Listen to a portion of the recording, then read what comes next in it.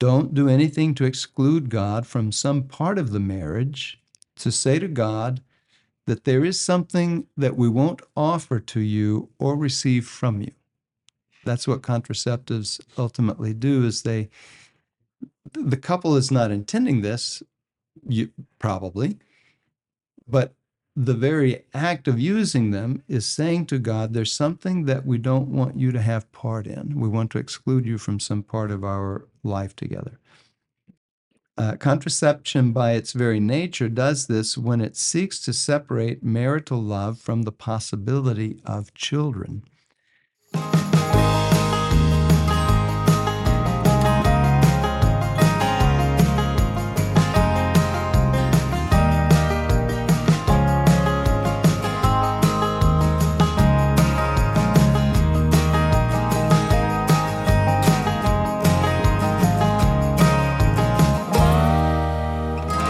Welcome to Tulsa Time with Bishop Konderla. I'm Adam Minahan. It has been a crazy last 3-4 weeks. We've been very busy since the last time we've recorded. We had convocations for the priesthood. We had a you had a USCCB meeting in Orlando. I was going to say Florida, yeah. Disney World. And then we had a crazy storm that happened that came through eastern Oklahoma. The 100-mile-an-hour winds, powers went out, internet's been down, chaos has ensued. Yeah. People buying ice. Did you know that when I went over to try to get some ice for my parents because their power went out and we were putting a bunch of meat in there, and at 3 gas stations that I went to, all of them completely out of ice. Completely. Or gas. And gas, yeah. Gas was also another one for generators and everything. Those that were still open. I mean, many of the QTs and all were closed themselves. Yeah. Power. The CVS, Either out of gas or out of electricity to pump it. So That's right. Yeah. Or deliver it. Yeah. We had, right after the last episode that we filmed, we had our annual priest convocation. We've been doing this for all the years that I've been here now. A summer time of about 4 days together. In the last couple of years, we've been doing it at a place called Shangri-La out on Lake Grove. Not Lake Grove. What's Grand Lake. Grand Lake. Yep.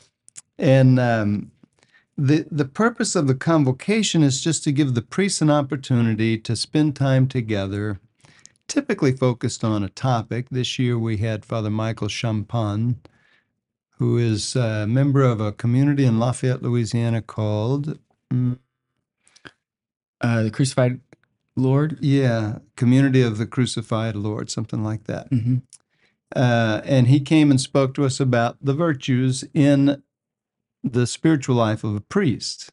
And so, faith, hope, and love, prudence, temperance, justice, fortitude, those virtues, how do they play themselves out in the life and ministry of a priest?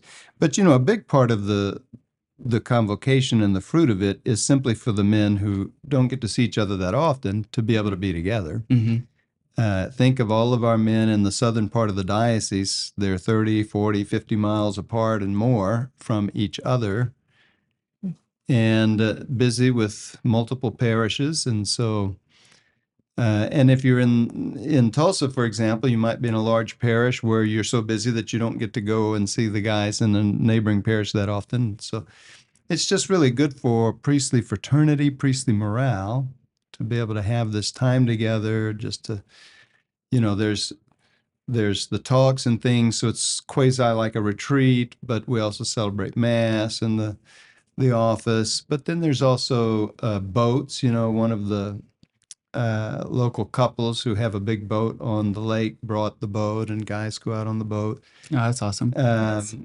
There's a place there at the resort that has like shuffleboard and games and billiard tables and all these things. So fun things for guys to do. Golf course there, biking trails, all of that. So that went on, and no sooner than that is over, the bishop's summer meeting began in Orlando, Florida this year. So the fall meeting is always at the same hotel in Baltimore, and that's sort of the main session. That's our main working session.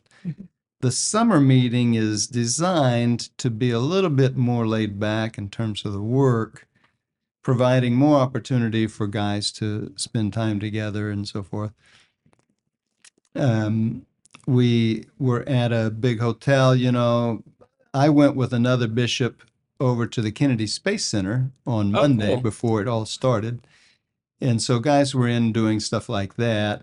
Um, we tend to be workaholics anyway, no matter you try to make it more laid back. The committee meetings use the opportunity of when the bishops are all together somewhere to have committee meetings.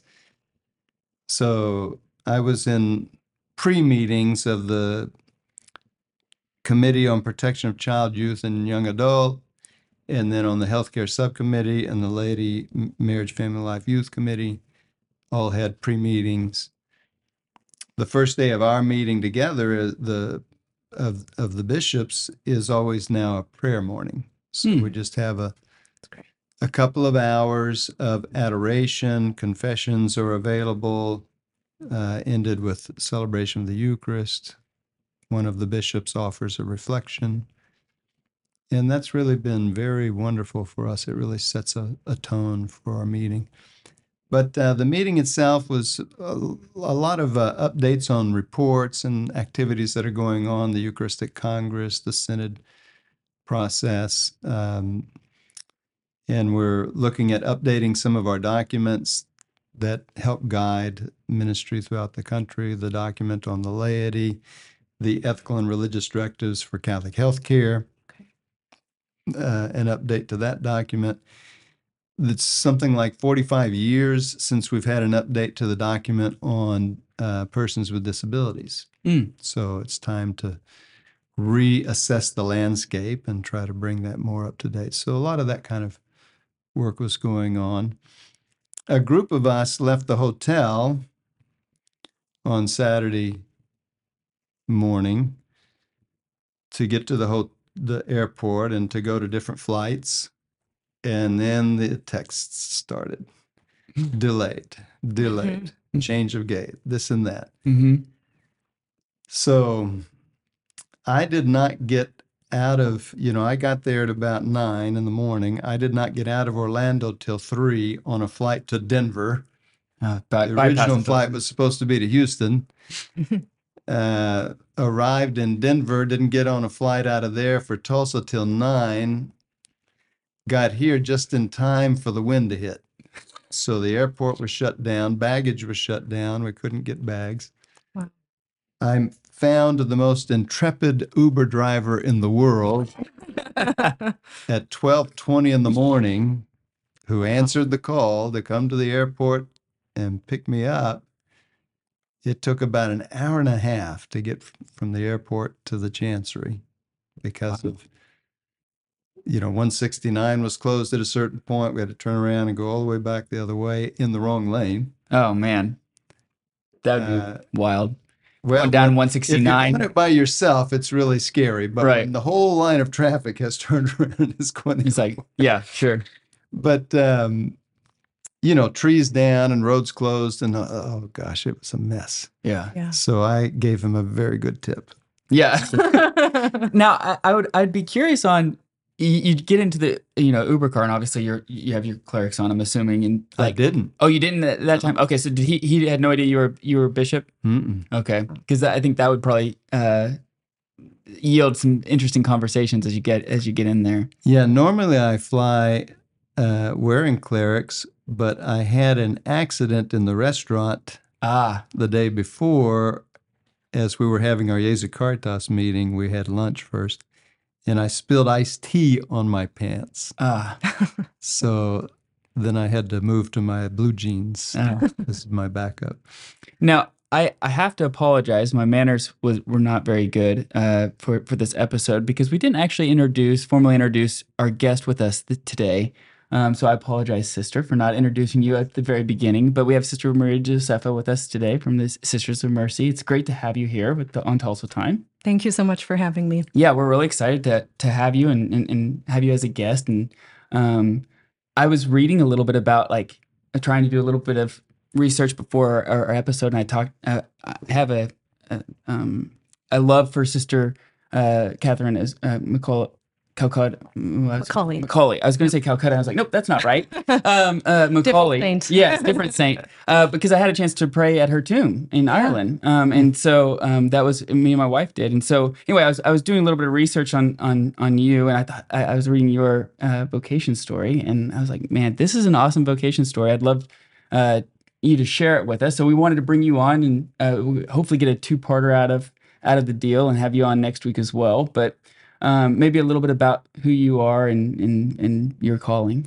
Well, maybe before that, just to contextualize the RSMs at all. I mean, many people who will see this won't know who your community is and what you do in Tulsa. So you might just introduce us to that. Sure, I'd be happy to. So the community I'm a part of is called the Religious Sisters of Mercy of Alma, Michigan.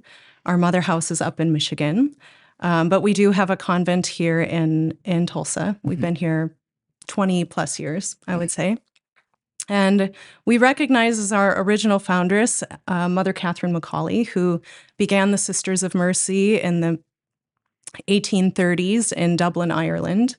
And the Sisters of Mercy spread throughout the world. And then our particular community was a branch off of one of the I guess, provincialates or something like that in Michigan in the 1970s. And so we're just this year in September, we'll be celebrating our 50th anniversary as a community. Awesome. Yeah, so that's great. But really called as a community to be an image of the mercy of God. So we wear a lot of people kind of see our crosses and they're drawn to them. And it's really the white of the cross is meant to symbolize the mercy of God and the black to symbolize the misery of mankind. And so Look, it's bigger than mine. Well, I didn't wear it to compete with you. But yeah, so just God's mercy, which the darkness does not overcome. And we don't actually have a corpus on our cross. It's not a crucifix, because we see that each sister is called to be that convergence point between the mercy of God and the misery of mankind. Recognizing, of course, that we ourselves are the first recipients of his mercy, and from that receiving of his love and mercy, we are given the strength to go out and bring that to others. Awesome. Yeah, we're very blessed in the diocese to have you here. We have relatively few religious communities in the diocese, and they all do tremendous good work, and we appreciate so much having them. Your community has a wide array of apostolic activities, and so the primary one you do here with us is hospital work, but other things as well, huh? Branching out, yeah. So, as a community, we see as our apostolate comprehensive health care. And so just care of the whole person. So kind of the two major branches of that are education and healthcare. But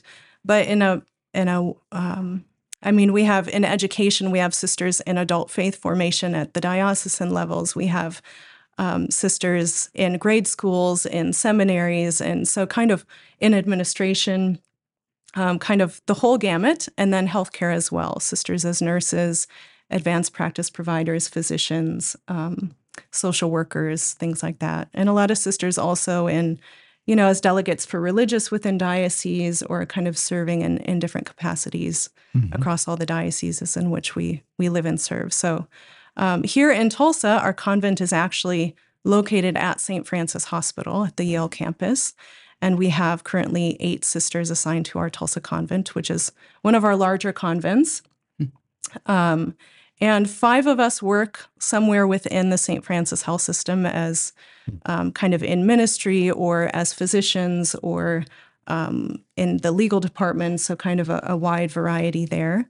But we also have, as of 2 years ago, I think we're kind of at year 2, have 2 sisters at Bishop Kelly High School as well. So Sister Mary Hannah is the president of the school, and then Sister Mary Alicia has been teaching both math and theology, primarily theology, but she was a fill-in for math this year too, and did a great job. And then we have one other sister who's a philosophy professor at the University of St. Thomas in Houston in a distance learning program for the St. John Paul II Institute down there. So, Yeah. yeah. That's fascinating too. She does that from here. I mean, Mhm. yeah. So Yep. that's fascinating. Yeah.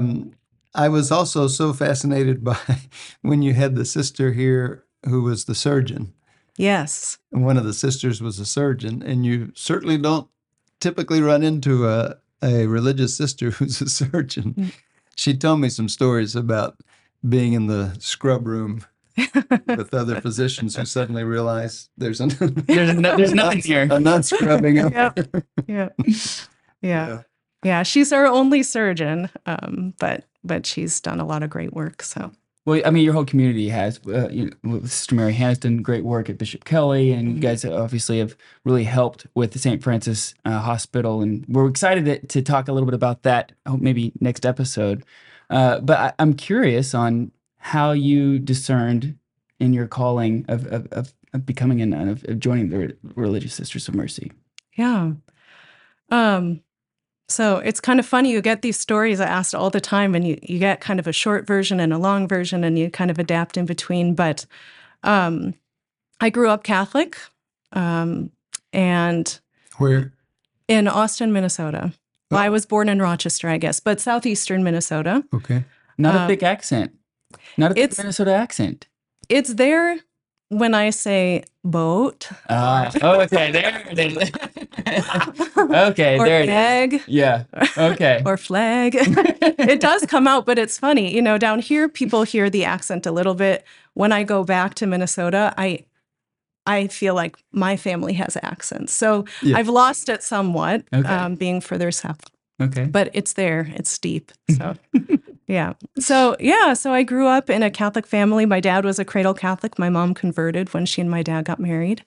And we went to Mass every Sunday, and I grew up going to Catholic schools. And, it just provided a solid foundation. I wouldn't say as a kid I had a strong devotional life. I went to Mass, for the all-school Masses and things like that, and we always went to church on Sundays. But I didn't have a strong sense of the liturgical calendar or different saints or all of that, but the sacraments were there all of my life, which I think just provided that foundation for God to work.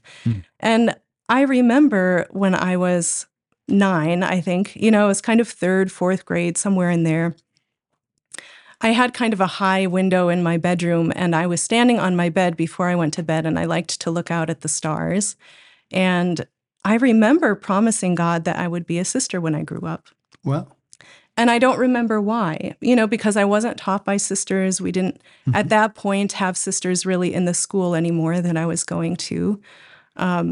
I didn't know sisters really. But, maybe it was like Sister Act had just come out. And, who knows what it was? The Lord uses everything. But I remember making that promise to God, and I remember the sense of peace that it brought. And then I just went to bed, and I don't remember anything else. It's not like I remember God's voice booming in my ear saying you should do this, or what the conversation I was having with the Lord at age 9. But I did make that promise, and it kind of bothered me in the years that followed that I never was able to forget it. Because then you get into junior high and high school and college, and you're like, no, I want to get married. No, I want to have children. And you kind of develop all these other plans you want to do with your life. And I thought that it was kind of unfair of God that he wouldn't let me forget this promise I made to him, that before I knew any better, so to speak. And so I just didn't move on it for like 2 decades, roughly. And in the meantime, I had graduated from college, and then I went back to become a nurse, and I'd been working as a nurse for a few years at Mayo, one of the Mayo hospitals, St. Mary's campus. And I went back to visit my parents on kind of a weekday off, and my dad and I went to Mass, and he took me out for coffee afterwards, and he said, can I just ask you something?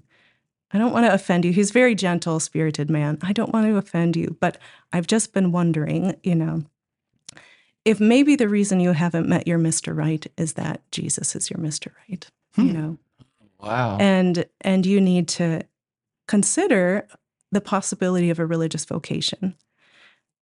So, Did he know about your promise? You're not no. 9 years old? No. And that's the thing. I mean, that's part of what kind of pushed me into actually discerning, because, of course I started crying and I said, well, actually, yes, I have thought about that for like 20 years almost, and like I've had this uncomfortable feeling that I can't get rid of, that I do have a vocation. And but I never told my parents that I made that promise. I never told my friends that I made that promise. I might have mentioned it, like you kind of send out those little balloons, like, oh, wouldn't it be funnier? I should just become a nun, or, like, but never in a way that's serious. You just kind of are like gauging how your friends would respond. And so really, I mean, in effect, I never told anybody. But then there was my dad who, as I like to say, of all the people on earth, is one of the few that knows me the best and loves me the most and wants me to be happy. And I mean, both my parents are wonderful, but, and he saw it in me, and so I just knew that I either had to give it an honest look or just tell the Lord no, because I couldn't really walk the fence any longer. So that was sort of the thing that really got me into looking at religious life. And my dad knew of our community. We had a community in the Diocese of Winona, Rochester, and he didn't know the sisters there, but he knew we were there, and he knew we were in healthcare, and he thought maybe that would be a good place to start. So I got the contact information for the local superior there, and I called her, and I just said, I'm just barely open to the idea of a religious vocation, but can I come and visit? Because I feel like I won't be peaceful if I don't at least give it a look. So I went, and it was wonderful. I was there for about 3 days, and I went to the clinic with the sisters, and I saw patients with them, and I went to the nursing home with them to see patients, and I gardened with them, and I cooked with them, and I prayed with them, and I went to Mass with them, and I just kind of felt like one of them, except that I wasn't, and I loved it. And where I was staying was actually at the clinic that the sisters had then, and it had a chapel in it, and nobody else was staying there except for me when the clinic was closed. And so the superior had just said, if you want to get up in the middle of the night and use the chapel, you'll be the only one there. So I went into the chapel, and I was really having a sense that this is what the Lord was asking, because it's the first time I saw in my life really the possibility of the vocation of sort of reconciling like these natural kind of feminine desires to have a family, to care for people, to live in community with religious life. It's the first time I could really see those two coming together. And so I just said, okay, Lord, if this is what you want, then I'm yours, And I just felt that same sense of peace come back, that I remembered from age 9. And like I knew who it was that was giving it that. And it's kind of, those are the only 2 times in my life that I've really felt that same kind of presence. But I just knew that it was his blessing on it, that, move now, basically. We've waited long enough. He's very patient, but it was time to go. So the next summer I entered. That was in the late fall, and then I entered the following July. Went to the mother house on a vocation weekend that spring. Didn't like it as well. Was kind of wondering what to do next, because I really felt like the Lord was asking me to enter. And anyway, I just sort of prayed about it, and he kind of helped me to see that when I was in Minnesota with the sisters and really felt like one of them, that's when it felt right. And when I was at the mother house as a very welcome guest on a vocation weekend, it didn't feel right. It didn't feel right to be a guest. So that's what it was. I didn't end up looking at any other religious communities. I just thought, well, the Lord wants me to be happy, and he's not the type of God that jerks your chain around. He doesn't want to confuse me. I knew that. So it was just kind of a time to take a leap of faith and say, okay, I think this is what you want. I'm going to do it. Mm-hmm. If it's not right, I trust you to let me know. But it was right. Never looked back. And how long is your, I guess, is it called novitiate or like your years? Like our formation program? Formation program. 8 years. 8 years. Typically. Okay. Yeah. So it can vary a little bit depending on the sister, but typically we have about 1 year of postulancy. That's the first year of kind of basic formation. And then a 2-year novitiate. Okay. The first year is cloistered, kind of it's just at the mother house, just in service to the common life. And then the second year you get missioned to one of our other convents. And then 5 years of temporary vows before you can request to make perpetual profession. So there's time to pray about it, to receive the formation you need to really be able to make that wholehearted choice. Is there a specific educational goal during that time, or?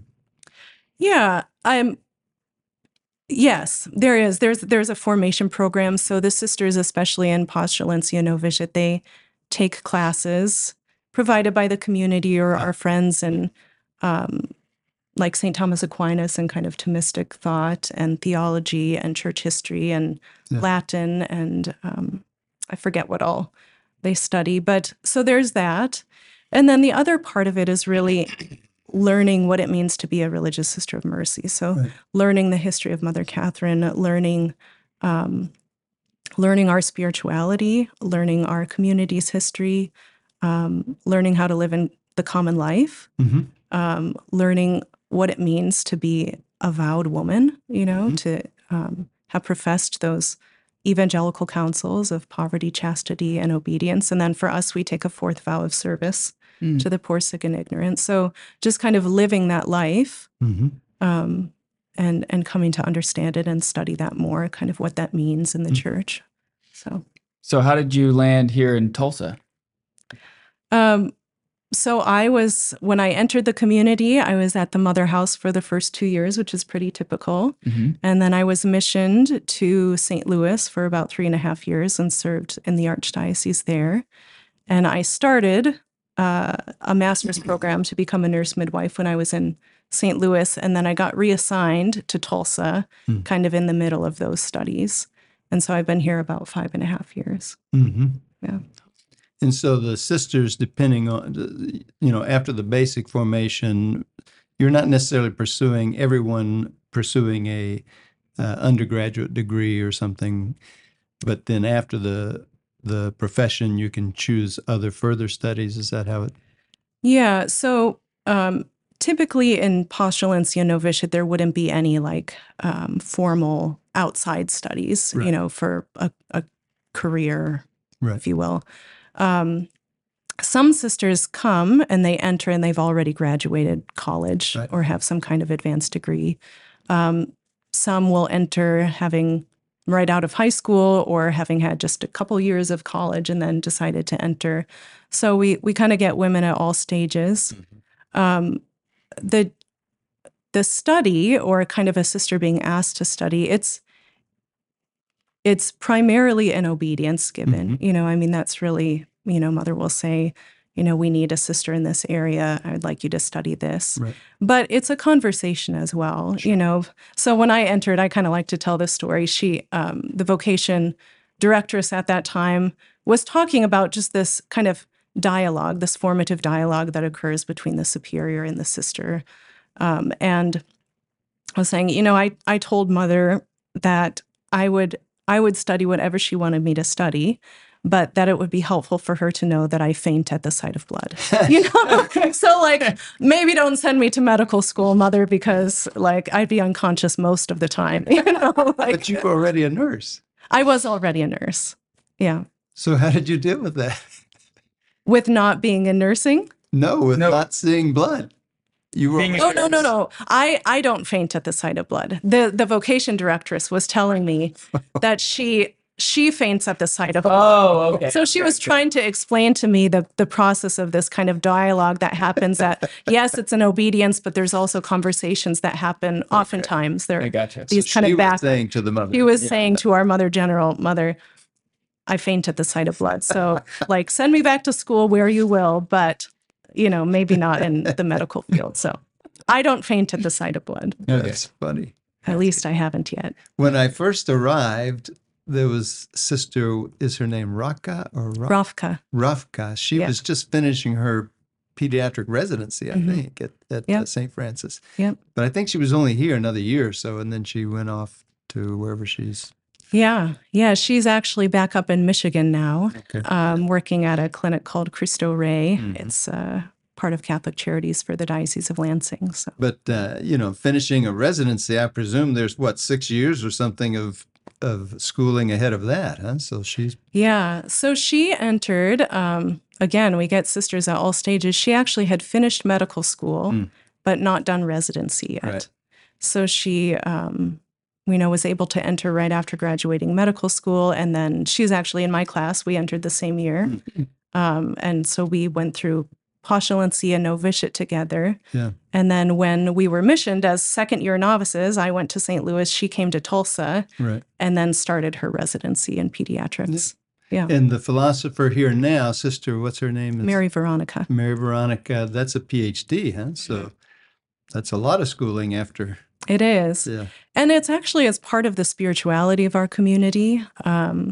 Early on, Mother Catherine Macaulay, at the time when the Sisters of Mercy were being founded, Ireland was coming out of kind of the British penal laws, under which, Catholics were not allowed to really own businesses, to own land, to have their own schools, so the Catholic population was pretty severely uneducated and underemployed and kind of a very vulnerable population, poor population. And Mother Catherine, just, by providence, by that time her parents had died. She had been sort of taken in and lived with a Quaker couple for a couple decades, I think it was. And they hadn't been able to have any children. And so when they died, they left their fortune to her. And with that, she was able to found Bagot Street as this kind of home of mercy for vulnerable women and teach them trades and things like that, kind of keep them off the streets, keep them in dignified work. And she really understood that the poor have a right to as good of an education and as good of health care as the wealthy do. But she understood that for that to happen, she needed to train her sisters to those advanced degrees. She needed to equip her sisters with what was necessary to provide that education. And so we see it as really our almsgiving to the church. It's certainly formative, not just in the work itself, but even like going through the studies. Like that alone is a formation, grueling sometimes. But then what that allows our community to be able to offer back to the poor, to be able to offer back to the church, we see that as kind of our offering back to the church. So it's, people are impressed by it, but it's not just for self-aggrandizement, it's not just to collect degrees, it's really to make that available to the people that need it. So. Right. Yeah, and I think one of the things that parents could take, for example, from this discussion is, I think, I worked as a vocation director for 4.5 years in Austin. And I think parents are sometimes afraid to mention vocation to their child because they're thinking, if I mention it, it's going to plant something that's not real there. And then they'll have a neurosis or something, and they won't be happy. But if you're a parent and you're a person of faith and you believe that God is the ultimate source of happiness, then to ask a child to consider a vocation can't go wrong in a sense. In other words, God doesn't trick people, as you say. Communities and dioceses are not in the business of tricking people either, because it doesn't work. Right. If you try to coerce someone into the religious life, you're going to have to live with that person 5 years later when they're sick of it. Right.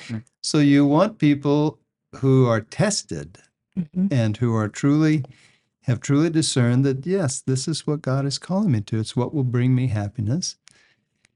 So it becomes the source of happiness for the child, not a block. I have had this thought before, though, that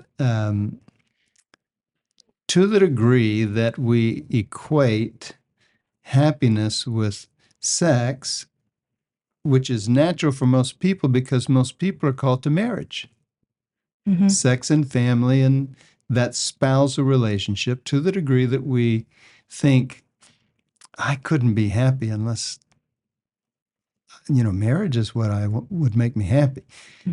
Okay, that's correct. Most people are called to that. Thus, it seems natural that most people would, in fact, think that. But you have to make sure that you're not thinking that for someone else. Because the fact is, for people called to religious life, the thought of having done something else is kind of makes me sad. You probably experienced that. Yeah.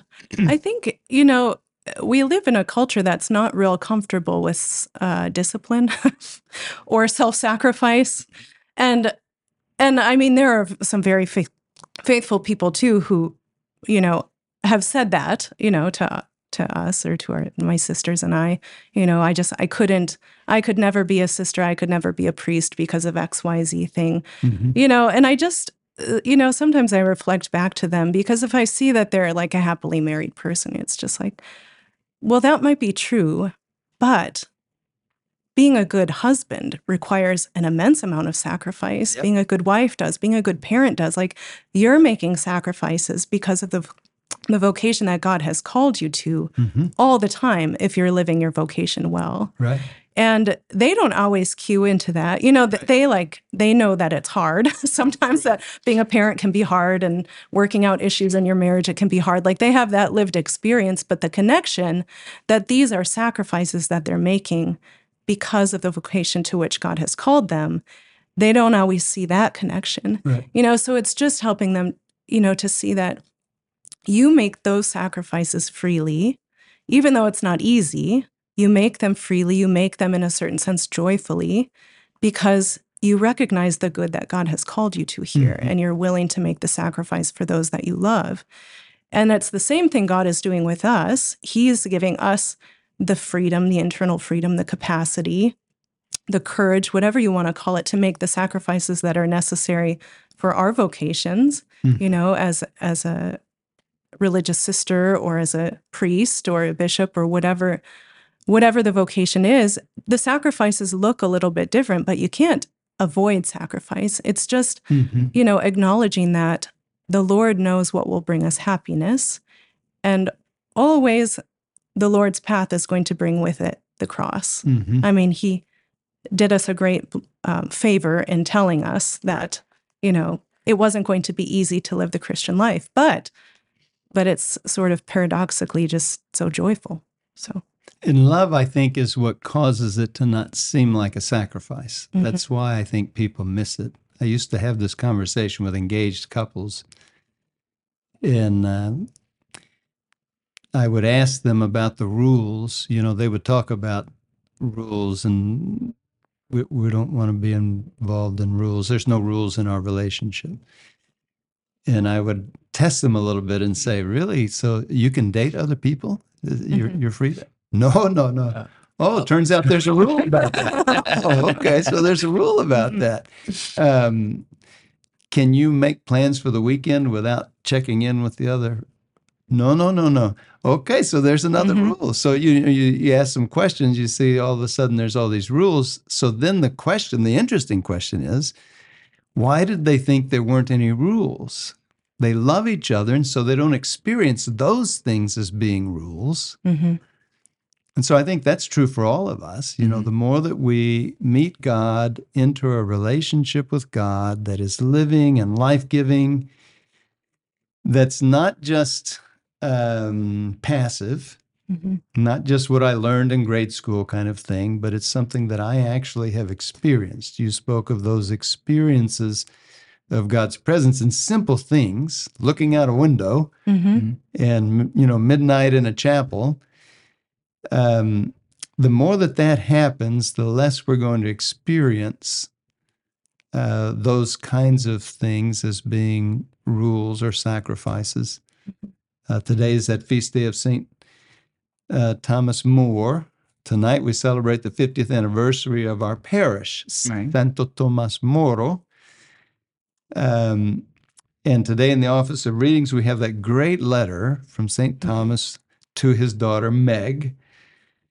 And so to everyone watching, if you have not watched A Man for All Seasons yet, it's how many years old? 100 years old now or something? If you haven't watched that yet, watch that movie. It's so well done. And it really captures that relationship between Thomas and his daughter. But in that letter, which I'm going to be quoting from in the homily tonight, Thomas says to his daughter that the king has done him a great favor in locking him up in the tower. He's been there for more than a year now. And he's saying, so far, God has so disposed the king to be kind to me. All that he's taken from me so far is my liberty. Would most of us, having been unjustly locked up for a year in a tower, be willing to say, the king is treating me well? And he talks about how it has been of great, tremendous spiritual benefit to him. But should God change that disposition in the king such that he actually harm him, Thomas says, I will not distrust God. He has been faithful to me till now, and he will not leave me behind. And so, yeah, that's a tremendous, I think, a tremendous lesson for us as we talk about vocation and call and discernment, is that love is at the heart of it, so there's nothing to fear in it. You can't do it wrong. You can take it too long sometimes, but we talked about that when I was in campus ministry often, about students who became professional discerners. So I'm constantly discerning. Yeah, but discernment is towards a decision, once you enter into it. And the other piece of it is it leads to a next step. And the next step will give you additional information. So you don't have to worry that I have to make a decision that's going to be for the rest of my life after 1 month in the convent or something. It just doesn't work that way. Yeah. So, feel at ease to consider, who is God for me? And what do I want to do with my life? What part will God play in what I want to do with my life? Yeah, I think you mentioned, Jane, that word like planting, like parents don't want to plant something that's not there. But, if the child's been baptized, the planting's already been done. You're just kind of helping it develop, figuring out. Father Pratt has used this kind of image, which I thought was good, of like planting a seed and then, you give it water, you give it sunshine, it's like the sacraments, the life of faith and prayer, and all of these things cause all the seeds to grow, and then it kind of grows and it sprouts, and then you give it more water and more sunshine, more fertilizer, whatever it is, and it keeps growing. And over time, you see what kind of thing it is, what the vocation is. But meanwhile, you're nurturing it all along. But for parents to know, like, you can't plant a vocation that's not there, really. You can only help the child to discover it. And, it's not every child that's going to be, like, really happy, externally at least, if their parent says, hey, I think you should consider a vocation to the priesthood or to religious life. But I think there's something so beautiful about the priesthood, something so beautiful about religious life, that I imagine deep down, there's still, even if the child doesn't initially want the vocation or kind of want to look at that the child understands the parent sees something of greatness in them, and like I'm the type of person they think could be a priest, I'm the type of person that could be a sister. And I mean, there's greatness in the marriage vocation as well, but like, for kids to have a sense even if that ends up not being their vocation, but that the Lord is calling them to something great, and God is calling them to be faithful and to be vibrant in their life of faith and in their relationship with Him. I think that alone speaks volumes, and teenagers aren't necessarily going to tell their parents that. Right. Or, the thank you might come, 10 years later. Right. But I think it can't be underestimated, the impact of a parent's kind of trust and belief in their child, that like God can do great things through them. And I would say that the greatness is not related to which call it is, but to how it's lived. So, a person can be a priest who's kind of a slug, right? He's ordained, but does he do anything with that? And he's going to be an unhappy person. And the same would be true for a religious. And the same would be true for a married person. On the other hand, a person who is doing this because they have this relationship with God that is living and life-giving in them is seeking to please Him in a way that is great. In other words, that's where that greatness comes from. I don't want to just survive through this. Right. I want to become a saint in this. I want to thrive. I want to thrive. I've got a family. I want my family to be well served. I want to really give myself to them. My community. We're a motley crew, but they're my motley crew. So you've been hanging out at my house? No, at my house. Exactly. Bishop, I thought did you mention you wanted to what we're planning to do next episode is to then talk some about an initiative that's going on. It's about to start at St. Francis, that the diocese and St. Francis are working together on a clinic for natural procreative technology. Now, that's a term that many people may not be familiar with. They may be more familiar with the term NFP, natural family planning. But this other term, I think, more accurately describes what has happened in the world of natural family planning, is that there has been this medical discoveries of different procreative technologies which help couples to understand, to fully appreciate, to fully live out of their fertility as a couple. And this includes treating medical conditions that can get in the way of fertility. So we'll be talking some about that because we're launching a clinic out of St. Francis Hospital soon to help couples with this. But again, connecting it to this episode that we're doing on vocation and on discernment, I wanted to share a homily from 2007. So this is all the way back when I was in campus ministry. It was given during Natural Family Planning Week. So each year the USCCB sponsors a week when we focus on the gift of fertility that God has given to marriage. And what I was highlighting in this homily was how love is the center of all of these things. Love is the center of any vocation. Love is the ultimate foundation of a response to a vocation. And this is also true of marriage. I think couples sometimes imagine that it's the disturbed feeling in my stomach that I recognized as love of my spouse that's the heart of my marriage. No. That may be the beginning, but that's not going to be enough to make a marriage endure. It's the love that I have for God that transforms that kind of emotive love that may begin a relationship into something much deeper that we could call marital love. So let me just share this a little bit. And that weekend we had, in the gospel, we had the passage about Martha and Mary, Jesus' visit to the home of Lazarus and Martha and Mary. And you remember Martha is very busy and mad that Mary is just sitting around dawdling at him and so forth.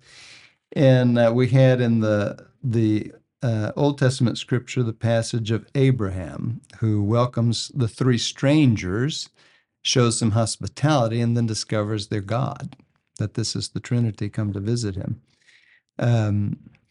But those scriptures teach us about love and welcome, and the love of Martha and Mary is the motive of their welcome to their friend Jesus. Martha welcomes him by being busy, attending to his human needs. Mary welcomes him by attending to the deeper mystery of who he is. She recognizes something deeper about him and wants to be attentive to that. Abraham deals with the mystery when he welcomes these three strangers, and they turn out to have been God. We can also look at the theme of welcome in the relations that exist between a man and a woman, and between husband and wife. How many people have spent time in the walls of this church? I was standing in the campus ministry church, 50 years old at that time. How many people have spent time in these walls the last 50 years praying that God would grant them the gift of a good spouse? There were a lot of students praying that God would grant them the gift of a good spouse. And how many couples have met, and as they begin to fall in love, even come to Mass here together and begin to share their hearts, their hopes, including their faith? I knew many couples whose first date was coming to Mass together. I knew one girl who would always bring her dates babysitting with her to a family that had a lot of kids, so she could kind of scope out how they reacted. How are you going to be for a dad? As a dad. I thought that was pretty clever.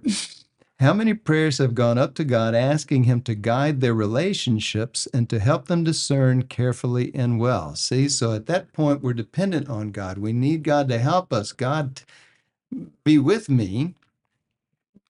And how many weddings here over all these 50 years, celebrations of the covenant that exists between a husband and his wife and their God, how wise for a man and a woman on the day of their marriage to ask God to be with them every day and in every way through all the years that will unfold before them.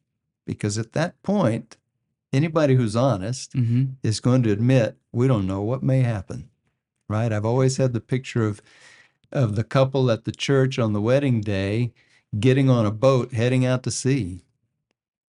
What will happen? Don't know. Because I don't know, I'm inviting God to be with us.